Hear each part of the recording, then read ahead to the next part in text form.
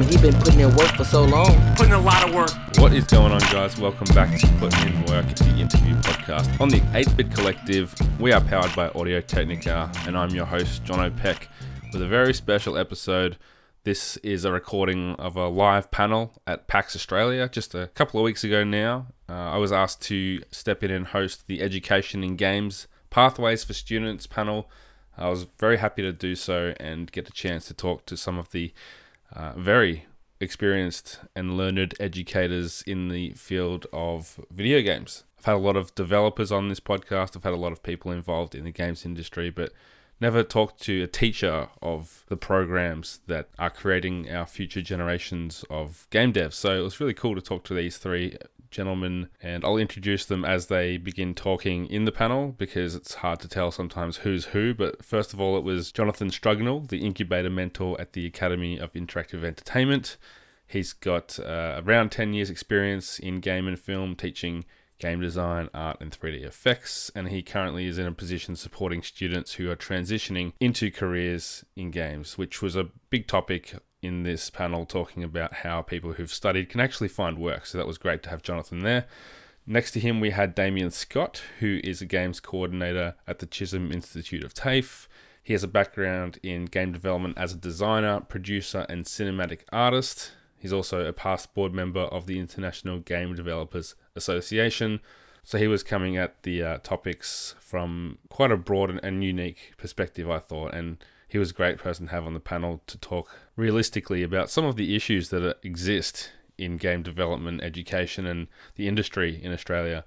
Lastly, there was Dr. Stephen Conway, who is a Games and Interactivity Senior Lecturer at Swinburne University of Technology. He's an award-winning researcher and the co-editor of the first book on the relationship between video games and policy. And I loved having Stephen there because he's a PhD. He's coming at the topic of games from a cultural perspective, from a philosophical perspective, as art forms. This will be the first of 3 PAX Australia interviews I'm putting up, the other 2 being with Graham from Devolver Digital and Victoria Dolbaum, design director at Bungie. It's great to have a chance to talk to those guys at the Audio Technica booth, so stay tuned in future weeks for those episodes. But for now, here is the panel of Education in Games, Pathways for Students. It's about an hour long. There's a few Q&As at the end, so I hope you learned something. Enjoy the show.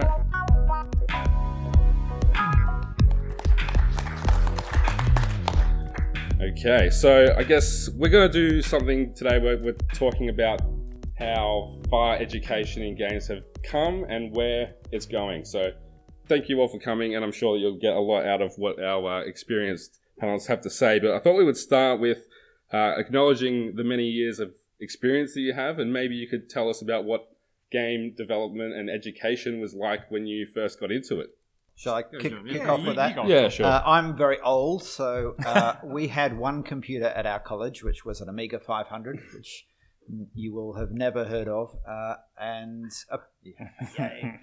Apart from that, it was pencil, paper, and cell that you drew on the front and turned over and painted on the back. So I learned traditional animation. There was no computer animation in those far off days.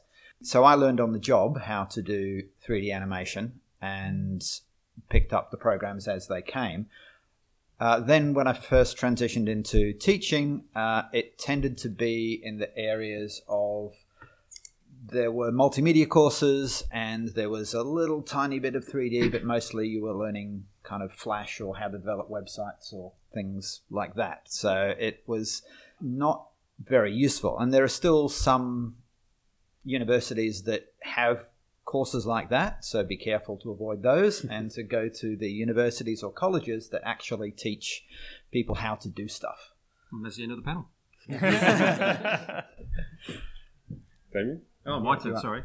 I kind of had finished a degree in cinema, film, and was really curious about how to make Quake, if everyone remembers Quake, do cinematics.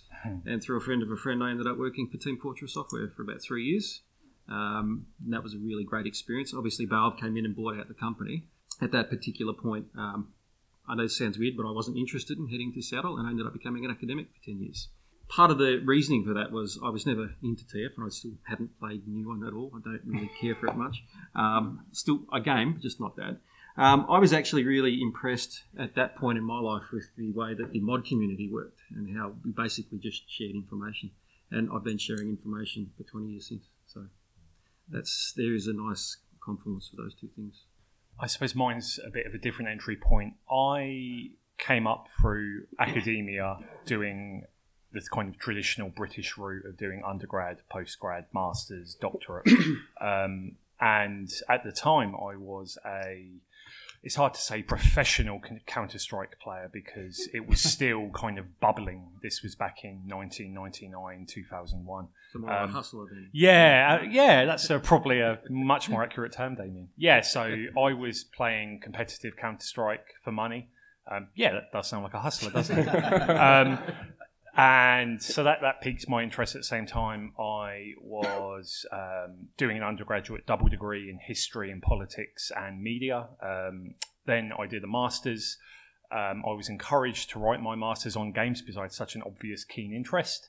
I won an award for that, and then I got a second award for my doctorate where I looked at the relationship between games makers, games players, and culture via the lens of sport and video games. How these models of experience were transitioning between what is historically very disparate, separate domains of experience. Generally, you don't think sports and video games are enjoyed by the same people, but there's a lot of interesting critical overlap between the experience of the two things.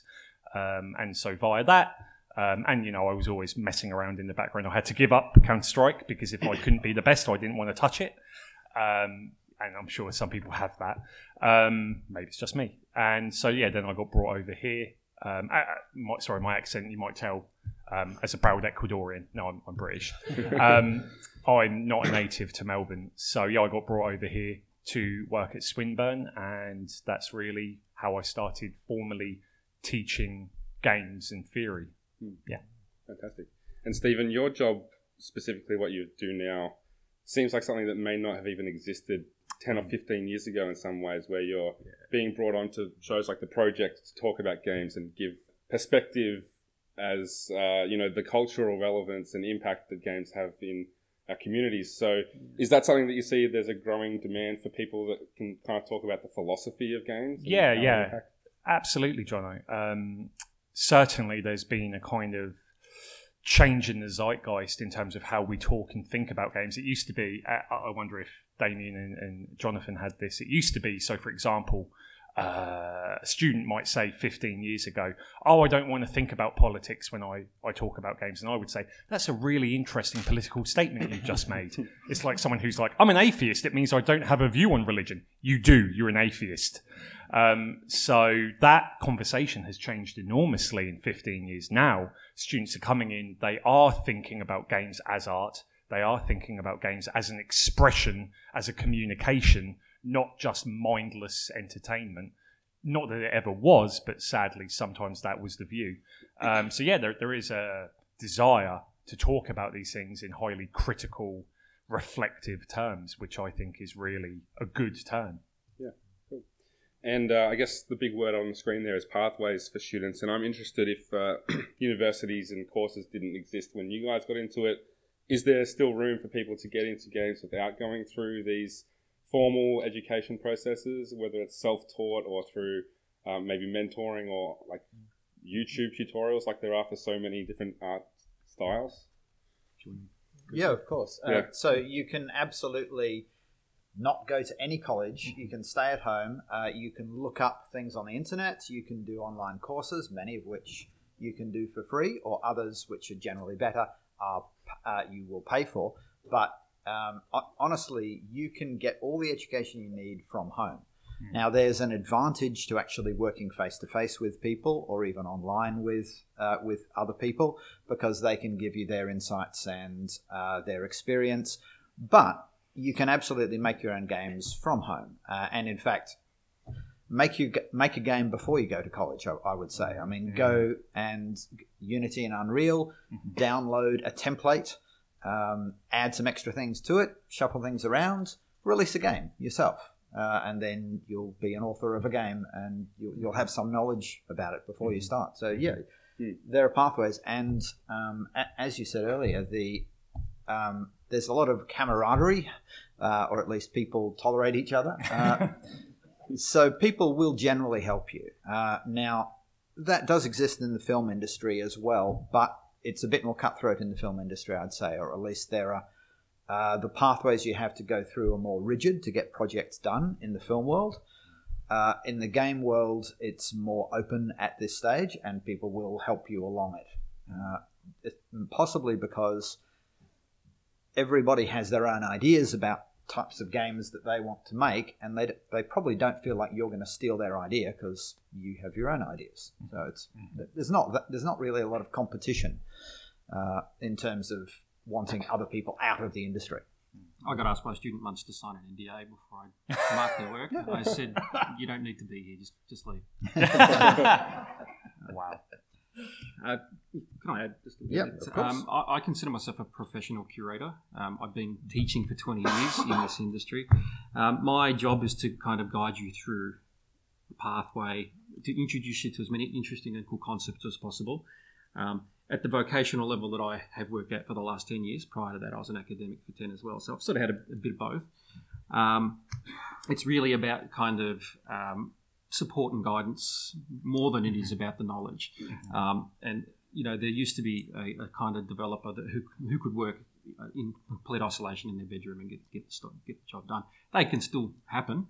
Alex Bruce, if anyone knows him, with his particular game, I've forgotten the name of it. Just terrible because he was my ex-student. Spiral game. Oh my god, yes. Sean, what was it? Anti-chamber. Anti-chamber. I actually had that. He chopped that game for 3 years with me. It was called Hazard before it actually came out. And the interesting thing and why I bring up Alex, not name dropping or anything, but he actually wasn't really a natural gamer, and he actually built a game that was laughing at how stupid you were.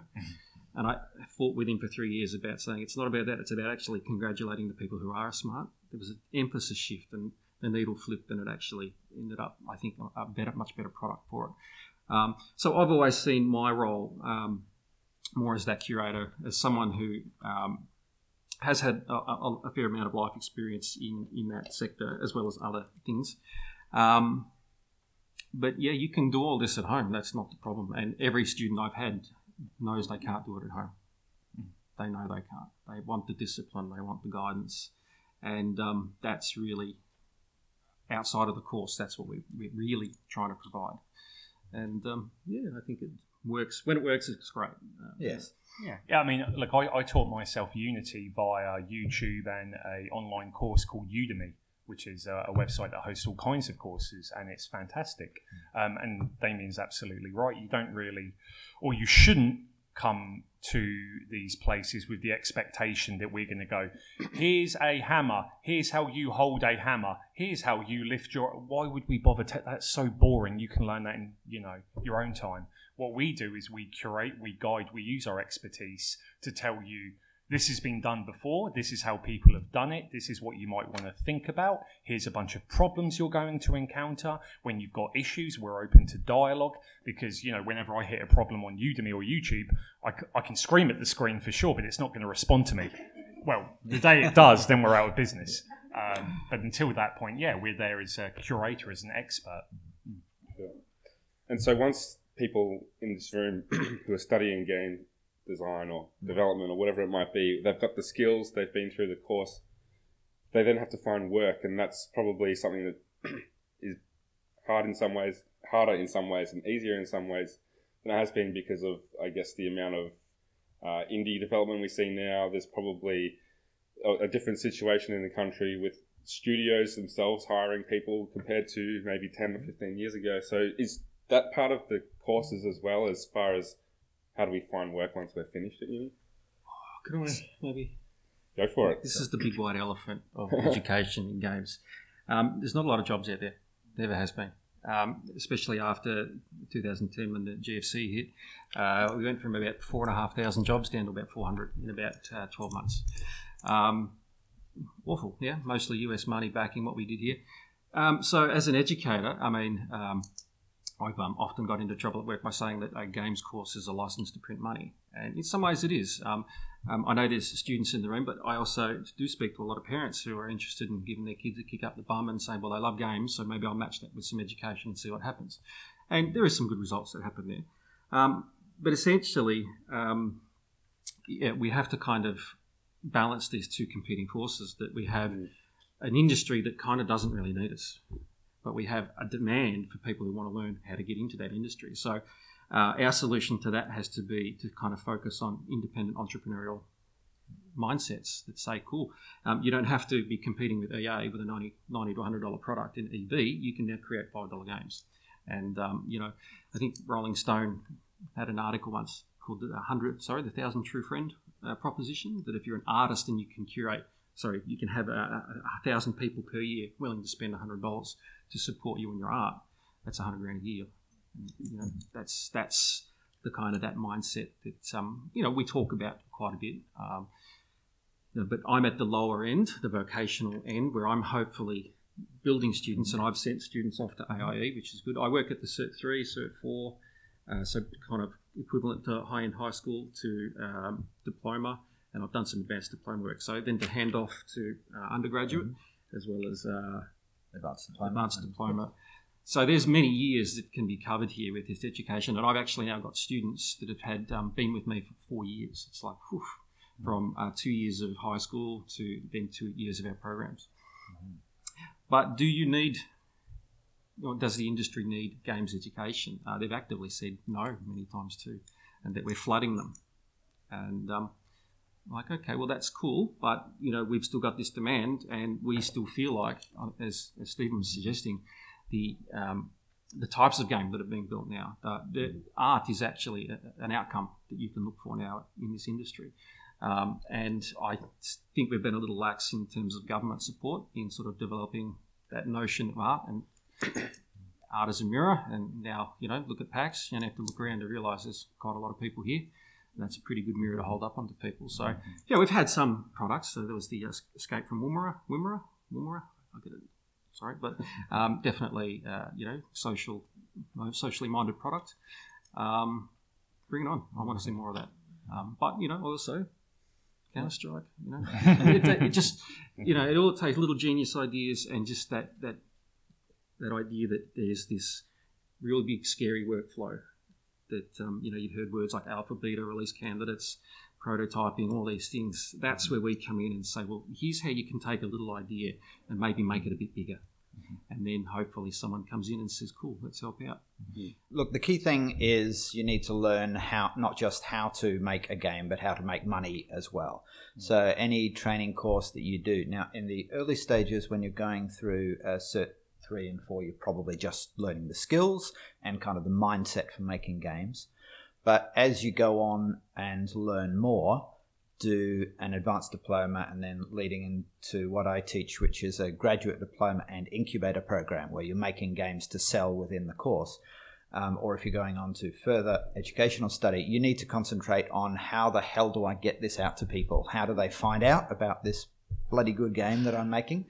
And how much are they going to pay me? And that's something that's very important for educators to not lose sight of. We have to teach you how to sell stuff. And it's not something that gamers tend to have in their DNA to start with.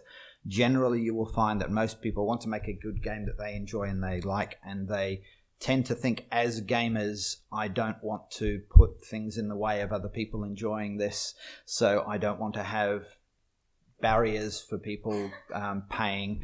But you have to get yourself out of that mindset and think, okay, I want to make a good game, but I want to live, so I need to be able to sell it. So we have to teach you, okay, if you're going to be making a mobile game or any game that has pay walls and barriers, etc., how do you do that ethically, but you will actually make money about it? There are people out there who actively want to give you thousands of dollars so that they can be... Well, I wish.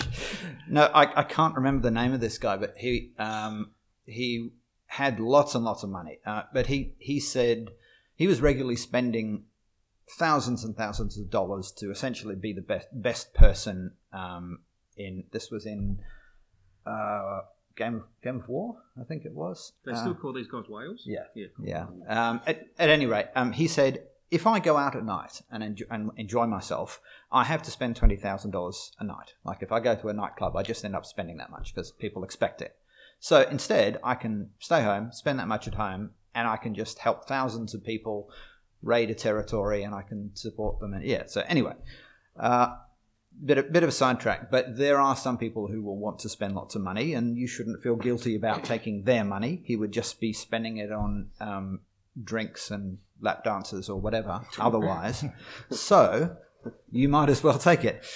On the other hand, there are new ways of getting funded coming out. I've been looking at some very interesting software that is all about getting money from advertisement that is actually inside games. So you can play the game, and just like a film, you are watching advertising because people have paid the makers of the film to put stuff in the film.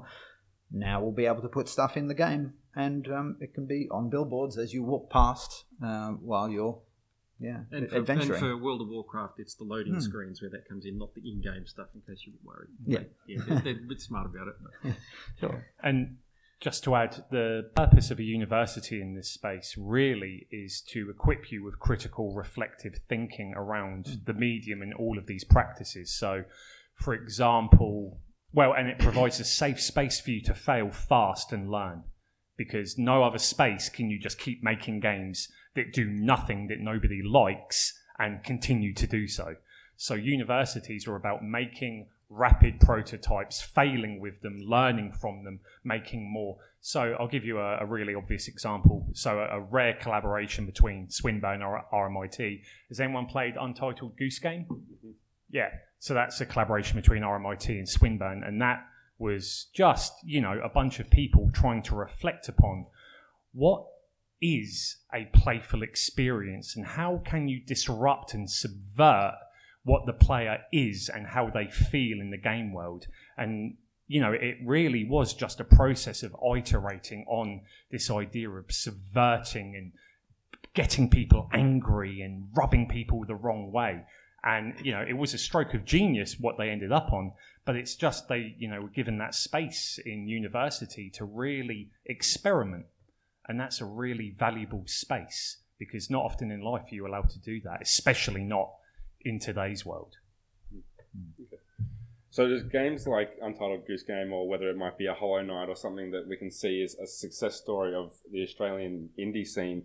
Do you feel like they are promising signs for people studying game development, or can that be kind of fool's gold as looking up to this unobtainable thing that's a really rare success story that we're seeing more of, but it compared to how many people it might inspire to get in the industry, it could be problematic eventually. Mate, whatever inspires you. Yeah. Dev can be long, lonely, horrible stuff to put yourself through. So if you get inspired by something, just nail it to your wall and keep going. Yeah, that's all of those posters all above your bed. Go for it. Yeah, I mean, look, we're in a multi-billion-dollar industry, but as my friend Brendan Keogh pointed out in a talk the other day, 40% of games industry revenue is made by 5 companies. So it's always going to be a bit of what we call an oligopoly. It's a structure owned by very few stakeholders.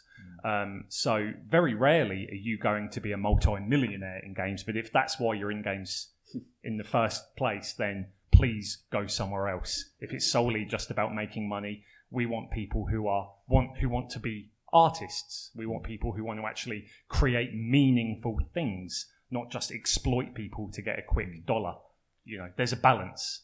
So yeah, look, it's always going to be a problem. Always. I just say be your bad self, right? If you want to make money and you know how to do it in the games industry, go for it. But there's a lot of exploitive practices, like loot boxing, all that kind of stuff. That you mentioned the stroke of genius. Yeah, they say 1% genius, the other 99% perspiration. There's a lot of that I think that needs to be understood before you undertake this massive thing. because unlike film you kind of go through the process. You get a film, you have a test screening, and you go, "I know we've got a turkey here. How do we offload it?" In games, this whole process is almost half of your development is testing it, and you've got the ability to refine and get it right. But you've got to also be open to and agile to those kind of demands as well. You asked also, could it be like, is it a good thing or a bad thing, or is it a positive sign? Remember that it's not an either or situation. Sure. So you can create your own small studio and run that for 5-10 years, or work in such a small studio and then move to a bigger company. Essentially, if you are making games, that will make it easier for you to get a job making games. So if you can't get into a big studio right now and you make a small studio, release a few games, get your games out there, and now you have credits. I have made these 4 or 5 games which are there on sale. That is now a hell of a lot easier for you to get a job. With a big company. So yes, I think even if your dream goal is to be working for Blizzard, you don't need to start with that. In fact, it's very rare that would happen. You would start at a smaller level. You can make, you can work for a small indie team or create one, and then change. I think in some ways Blizzard come knocking, right? Because you make Hollow Knight. Indeed, and companies your company might get bought. So with, especially in Australia, a limited pool of jobs available as far as who's hiring when you finish studying, is there a focus on that entrepreneurial side of game development and all the little skills that you might need to start your own studio, whether it's how to submit a game to the ratings board and how to write a description for the eShop and all these small things that most, tech-minded people might not have those written skills or whatever it might be, accounting skills to run a company. Is there a focus on that and how you can set students up to go that direction? I feel I'll talk at my level. Sure, go for it. But, I'm a little limited in the training packages that are developed by me by the government, and I don't really get a lot of chance to focus on business.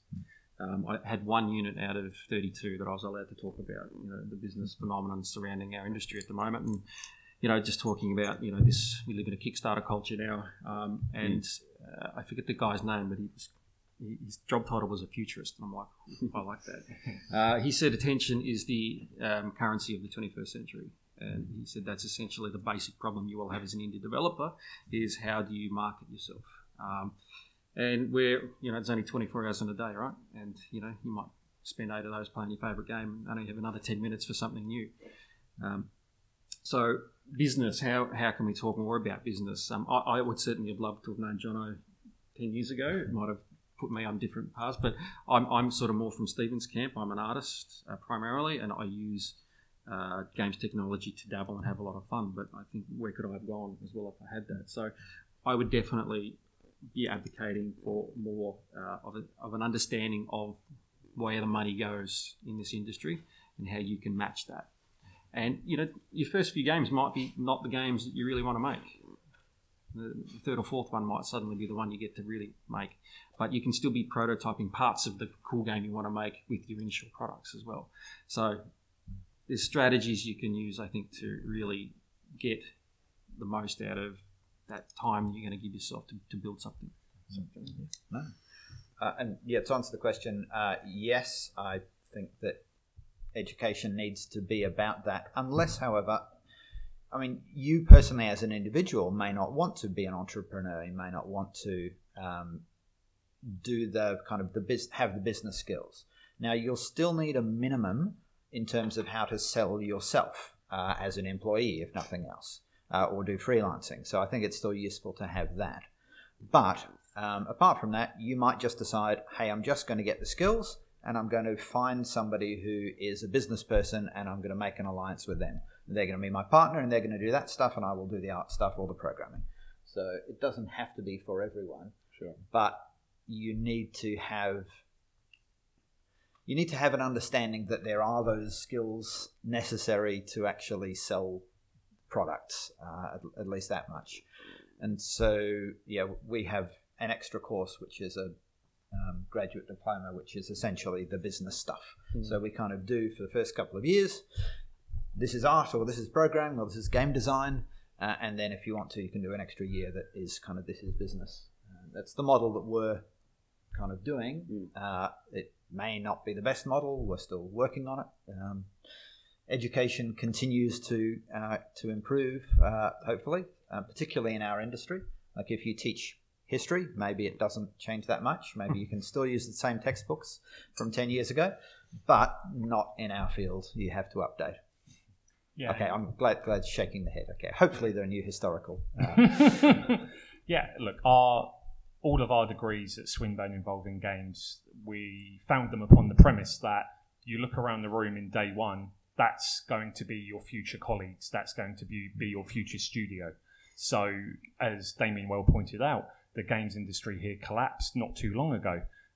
So there was a real insistence upon making work rather than finding work. And so all of our degrees now, we've got 3 now in games, are premised upon look around the room and that's who you're going to be working with. And the other one is we've signed up to a gym. Now, we're not going to give you the muscles. You need to go lift the weights. You need to do the work, right? You don't just walk into a gym and go, where are my muscles? Right? You have to lift the weights. So that's the whole premise also, is you need to show that you're willing to work, and that will draw people towards you. And so you talk about that process of people, I guess, going through these courses together and going into business together eventually. How important is it for students to understand the importance of networking, collaboration? And I know you've got Games Plus up at AIE, and we've got the arcade here for developers who do that very thing. So does that factor into the courses as well?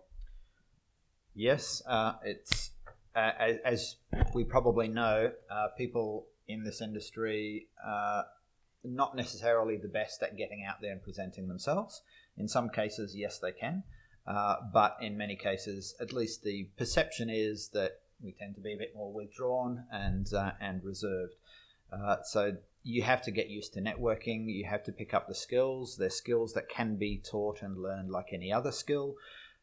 There are tricks you can learn, such as, it's fairly well known, but if you want to make an impression on people and you want to get to build a relationship, you need to remember their name. So a fairly common technique is when you introduce them and when you talk to them, you say their name 3 times, not immediately, but work it in through the course of the evening or whenever you're meeting, and that will help it stick in your memory. And then you kind of lock that in and you go and you write that down and you can get better. So a lot of people who are great networkers initially suck at it. So you can get better. Yeah, it's not... Sorry, Jonathan. Jonathan. Sorry. It's look, yeah, these are called soft skills, but they're actually very hard to learn. And this was an issue we confronted at Swinburne. And so what we did was we went to the arcade, which Jono mentioned. It's a not-for-profit space where 30 plus game development studios, independent game studios, work in Melbourne. And so we worked out an exclusive agreement with them that our final year students would work in that space with all of these independent game developers. And that was an enormously beneficial thing for these students to go through, because they actually had to go and start talking to these developers. They had to, we call them boss fights. Every few weeks they have to show their work to these, BAFTA award winners, Oscar award winners, who will go, that sucks, and this is why, and da-da-da-da-da. So these boss fights are really confronting, but they're also extremely valuable. And of course, naturally, networking emerges from that process. And someone says, that person is really good. We're going to ask that person if they want to come work with us. Free tissues, in case. Yeah, absolutely. Always a tissue box nearby. It's a bit of a gold rush industry there too. There's a lot of that still going on. There's still so many ways to innovate. And I would want to kind of make the point that there's such a diversity of skills needed now that your team can be made up of an amazing array of different people from totally different educational backgrounds and perspectives as well. So that's the other really interesting part about development. It mirrors film in that it actually has a multitude of different personalities all coming together, working on a common goal. And that's something as a skill that if you haven't had that kind of exposure to just through schooling, you pick that up pretty quickly, and you realise, you were talking about something with one of your students. I had a student who for 3 years, I struggled with him. Horrible developer, horrible. I finally passed him, got him through everything. And he goes, I'm going to do another course. I'm saying, he goes, in business. And I'm like, actually, that's perfect.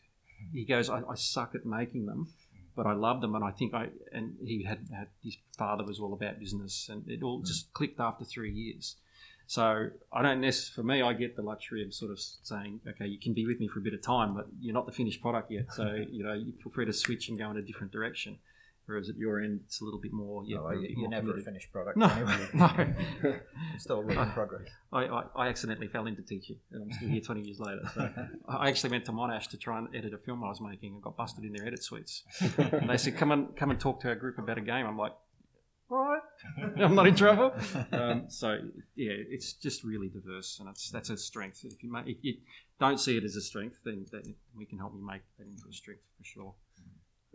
I think we've identified a few of the issues within the education system. So is it on students to be aware of these as they're studying and address it themselves, in whether it's extra study or planning or whatever it might be? Or is it actually up to the education system to adjust and make sure that students have the clearest and best pathways to get into work and create those jobs as well?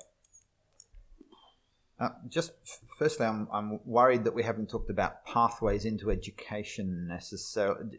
Maybe I just might mention briefly something, reinforce something you said, which is particularly at the lower level, I guess, in kind of diplomas or certificate level, there are certificate courses you can do while still in school. So you can do vet in school programs, which teach you the skills. You can get knowledge from that, and also credits that you can use when you later go to a college or a university. So I think I should just... two years in our VETIS program, and you'll know Unreal 4. Yeah. Enough to smack it around, And then another 2 years, you can pretty well know what to do to publish a game. But then you need to go and see people about how to make it a good game, right? So while studying at school, you can do certificate courses. Then you might choose to do a diploma or advanced diploma. Either of those will give you practical skills. University will be more theoretical as well. In terms of whether you should get a degree or a diploma to become a game maker, in terms of just creating games, I would actually say it doesn't matter. Get a folio. Yes, the importance is the work that you do rather than the qualification. Nobody cares about the qualification, or if there is one. The only thing I will say is a degree is useful if you're going overseas. So if you're going to go overseas, there are visa things, for example, that it's necessary for you to have a degree. Yeah, so 4-year degree is necessary for a US visa, for example. So things like that may weigh on you in terms of how you want to pursue your career.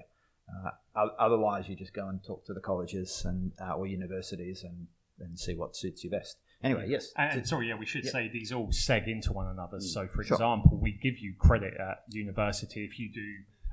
We've got Chisholm students, we've got AIE students who came to us and got a year or maybe a bit less, but they can get a whole year of credit at their university. So, for example, instead of doing a 3-year degree, you do a 2-year degree. Instead of a 4-year, you do a 3-year, because we look at your education at AIE or Chisholm and we say, look, you've learned a lot of these things. We're going to tick them off and say you don't need to learn them again. So actually your university degree is a much shorter course. So they all click together pretty well. That means it's cheaper. Yeah, that means it's cheaper. Less year of uni. It's good. And to actually answer your question, is it up to the students or up to the educators? Obviously, if the educators don't do that, we're bad educators. So yes, it's absolutely up to us. But everyone should also advocate for themselves. So obviously you should be reading stuff. You should be looking at the state of the industry. You should be asking the question, how am I going to get paid at the end of this? How am I going to make money out of it? How am I going to live? And ask that of your lecturers. And if they don't know, then maybe think about changing to a different course of study. So yes, it's a dialogue. Sure. Universities and all of these educational institutions, we're not agile enough to respond month by month, year by year to the latest trends. There's a lot of government legislation and policy involved in what we can do and how quickly we can do it. But certainly, again, it's the gym metaphor. We'll have the equipment, but if you say, you know what, I don't see this thing is very relevant, how can we change this? We'll be very responsive to that, and we'll show you ways of doing things differently. And that's partially our responsibility, but it's partially the students' responsibility to ask those questions and open up that dialogue. Great. So with the, increase of available study courses and degrees and the different indie studios we've seen and some of these success stories, do you feel like, the future is looking brighter as far as somewhat of a resurgence? You mentioned the crises we've seen in the industry that have led to the closures of lots of studios, but do you think that we could see the return of some AA or AAA studios in Australia as well as this budding indie scene? It's a loaded question. I promote IP development, intellectual property, and if you do your diligence there and you're building a great idea, the game will emerge from that. And every real success in the country that I have that I can bring up, I think of companies like Ratbag and Adelaide that did really well. They're all doing it on the back of a great intellectual property. And look at Team Fortress if you want another example of that. That was really what kind of set me up as an educator to know that, I know exactly where that game came from, what it was, and it was just kind of a really nice collection of things that the boys were interested at the time, and they made their own kind of dodgy game. And 3 years later, it was the most played mod on the world once we pinged all the Quake servers, and it was over 95% of the Quake servers in the world were using it. And once we released that tool for free, that's when Valve came knocking and said, cool, you've got a very popular game. And one of the guys had financed that at his inheritance, just to sort of pay basic wages for everyone. But they believed in the idea in the game, and there was a long time coming before it became financial. And I know what the boys are on now. And it's paid off pretty well for them, so that's great. So that's what I would always advocate, is that you can come to any institute, come with an idea already, and with that killer thing that you think that's going to work, and just let us kind of start helping you make it, and we'll help beat it into shape the best we can. And you can disagree with us and actually be right, and that's awesome too. That's the most value you'll get from us, is that if you already bring in cool ideas. And you got to understand too, I'm going to drop a little bit of a swear word, but ideas are like arseholes. Yeah, we've all got one. You got to get over the preciousness of that and go, cool, because that idea that you wanted me to sign an NDA for, here's 6 games I already know like it, and people are like, oh, it's like, but it's cool. It doesn't mean it's a bad idea. Yeah. It means that you can push it in other directions, and do a little bit of research, and suddenly you've got something that's unique that catches the eye. That 21st century attention deal I mentioned, that's really what you're fighting for, I think, fundamentally. Irrespective of whatever size company you're working for, everyone's looking for that. Yeah. And to kind of talk about the environment we're currently in, Jono, it's always going to ebb and flow. So, for example, at Swinburne, we had an agreement with EA Fire Monkeys to supply them with interns, but then EA Fire Monkeys... but now, they had their opening party last night, Sledgehammer Games, Call of Duty. They're here, and now they want to work with us. So, you'll have those opportunities always, I think, coming and going. But then if you go down to Indie Rising, the area downstairs, we've got Samurai Punk, Harmonious Games, Bit Dragon, the folks who made Level Squared, they've changed their bloody studio names. I can't remember. Anyway, they were at one point Swinburne students, and they're now Swinburne grads who have their own developed, studios. So that's another pathway. You just say, you know what? Look around the room. Why would we work for someone else when we've got a great product? Let's just make our own studio.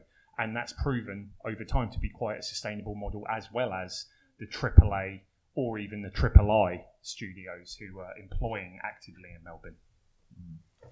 In terms of when we did have the big studios here, most of the IP wasn't local anyway. It was, as you said, American money and therefore American IP being made by technicians in Australia.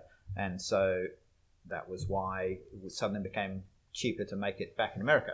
And so we lost all of those companies. So the amount of the IP is continually increasing, so more is being made. So I personally don't think we're likely to see big studios come here, partly because, I mean, why would you? You go to Malaysia or Indonesia where it's a hell of a lot cheaper to employ people, and there's now a generation of people who can do the work, so it's going to be cheaper to do it in those places. But to put it in context, you send the work over there when it's go time. Yeah.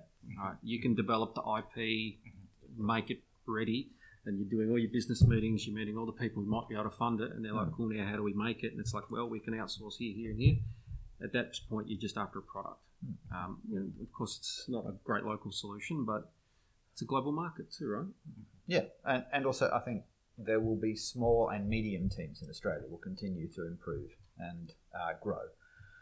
So I think that's where I may be wrong, but I think that's where the future is in Australia. We're going to have continually develop a small, healthy local market, and maybe some representation from bigger companies in terms of having a small office, or a smaller office here, or strategic partnerships or whatever. But I think small to medium companies for the next foreseeable future who continue to do well. Yeah, I feel like I should mention Epic Games too.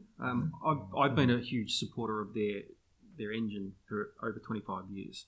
So I know, if people know, they've got now a studio here. I think there's 2, maybe 3 employees now. Chris, who's the evangelist who goes around, he's an ex-student of mine. So I feel like great. Unreal is this fantastic technology that, essentially, I feel like when we teach Unreal at our level, we can teach you how to build games rather than just building content for other people's games. We can get you there faster. But getting back to the IP thing that we were mentioning earlier, people are familiar with the concept of sweat equity. It's something they use quite a lot in the real estate industry, where you buy a clunker and do it up and turn it over and make a bit of money. Sweat equity in the games industry, that's essentially what Team Fortress got off the ground with. We were kind of just working because we loved what we were doing, and it became valuable, very, very, very valuable, based around nothing. But there was a desire to build it into something. It wasn't just a bunch of dudes messing around in Q, but there was a plan underneath that to try and commercialize it and make it serious and to do something with that. And you've got to understand too, at that point, it was all with the Quake engine, and id Software were not interested in talking to people like us. They locked all that down, and they just didn't want to have that conversation. But now it's like the golden age of anyone can pick up Unreal for free, get out there, start smashing it out. But then you'll get to a point and you go, I need more dudes like me. How do I do this? How do I keep that momentum rolling? And I'd like to think that's where I can help. Great.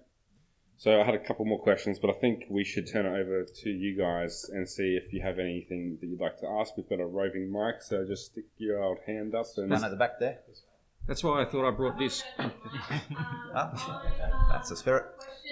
Just an editor's note here, the woman in the audience chose not to use the microphone provided to ask the question, so you can't really hear it, but it was about pathways for younger students, talking primary school and early high school, and how we can get them onto paths into games from that younger age. And there was a couple follow-up questions, but I've just put the whole answer here for you to hear.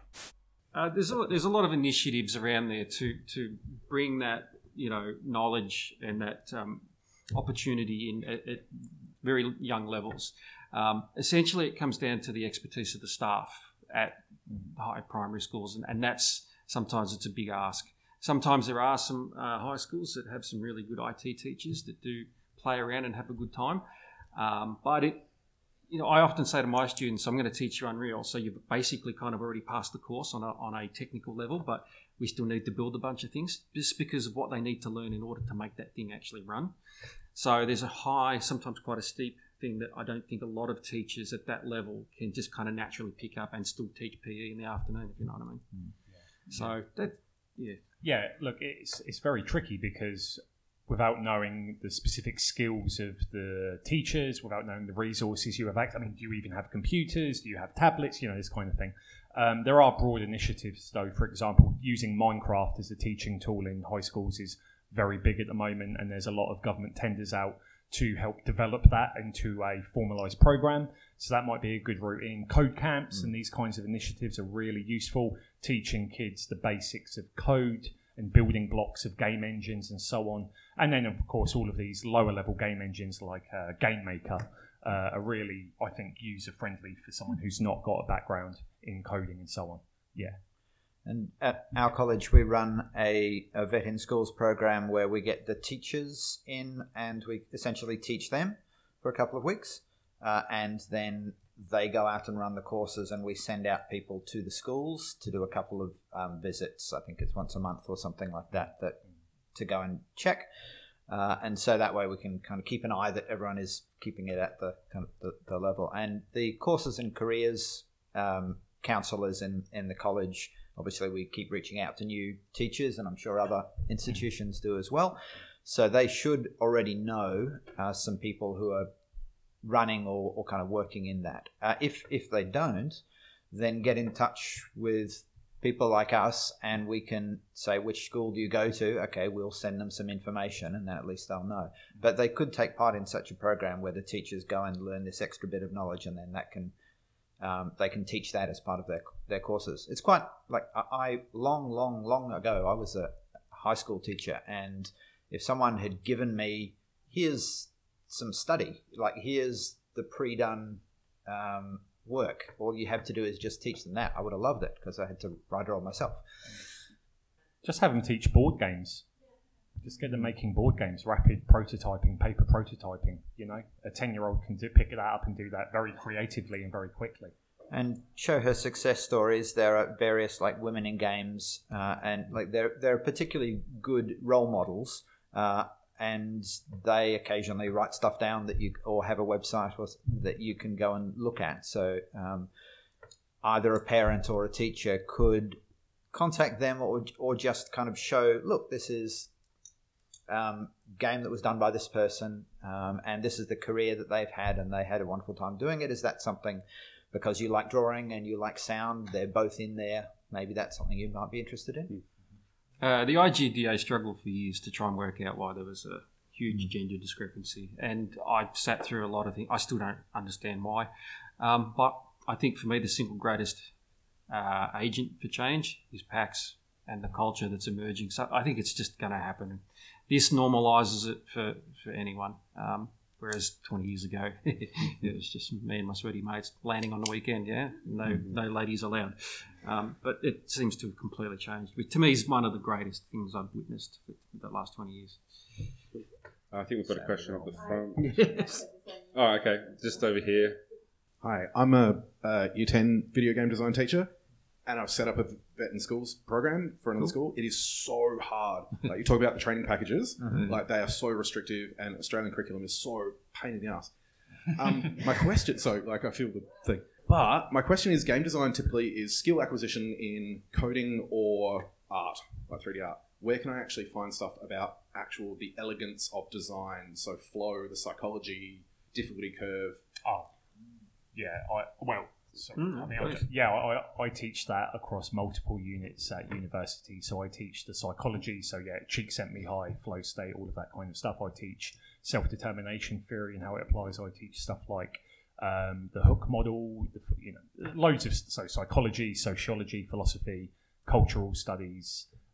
That's our thing at universities, to teach that. Yeah. So at a school level, we have a certificate in programming, a certificate in art, but also a certificate in design. So that would be the one to go for.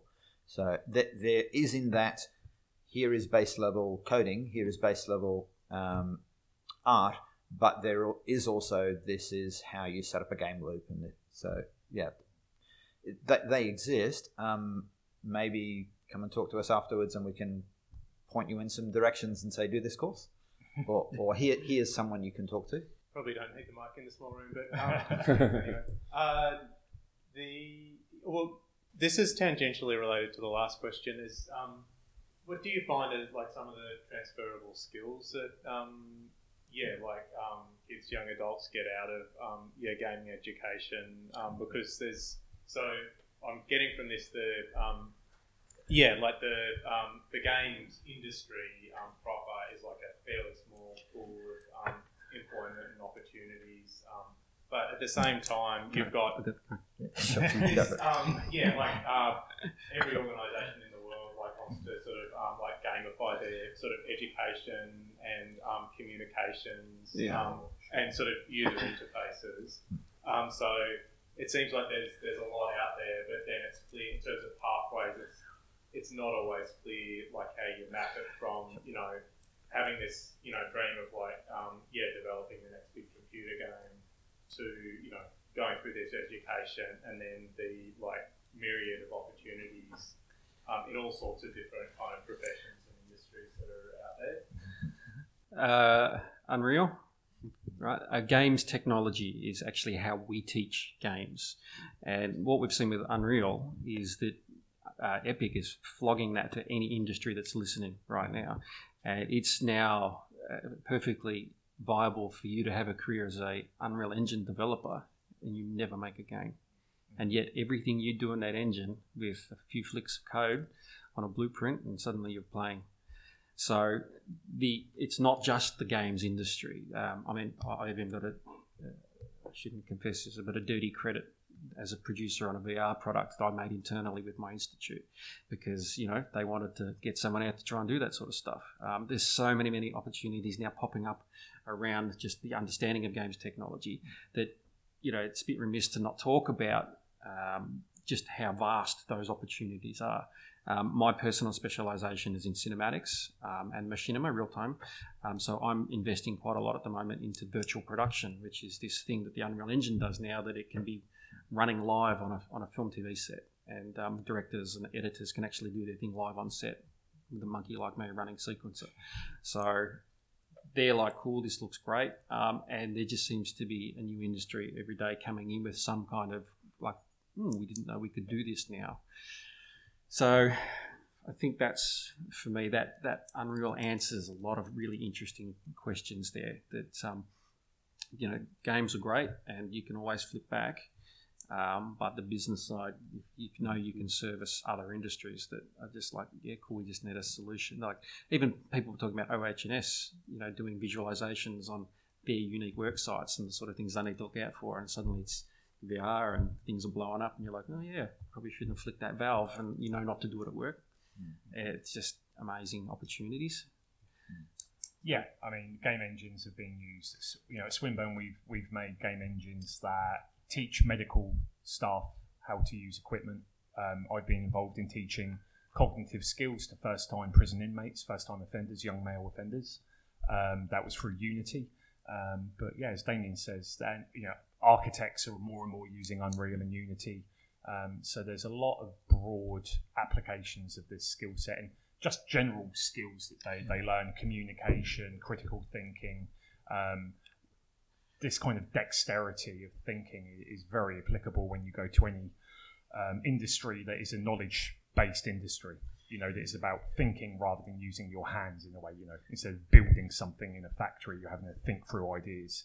Games are a very good medium for getting you to think creatively. Well, Unreal and Unity are both evolving products. They're products. They make money for those companies. So they are bleeding edge technologies.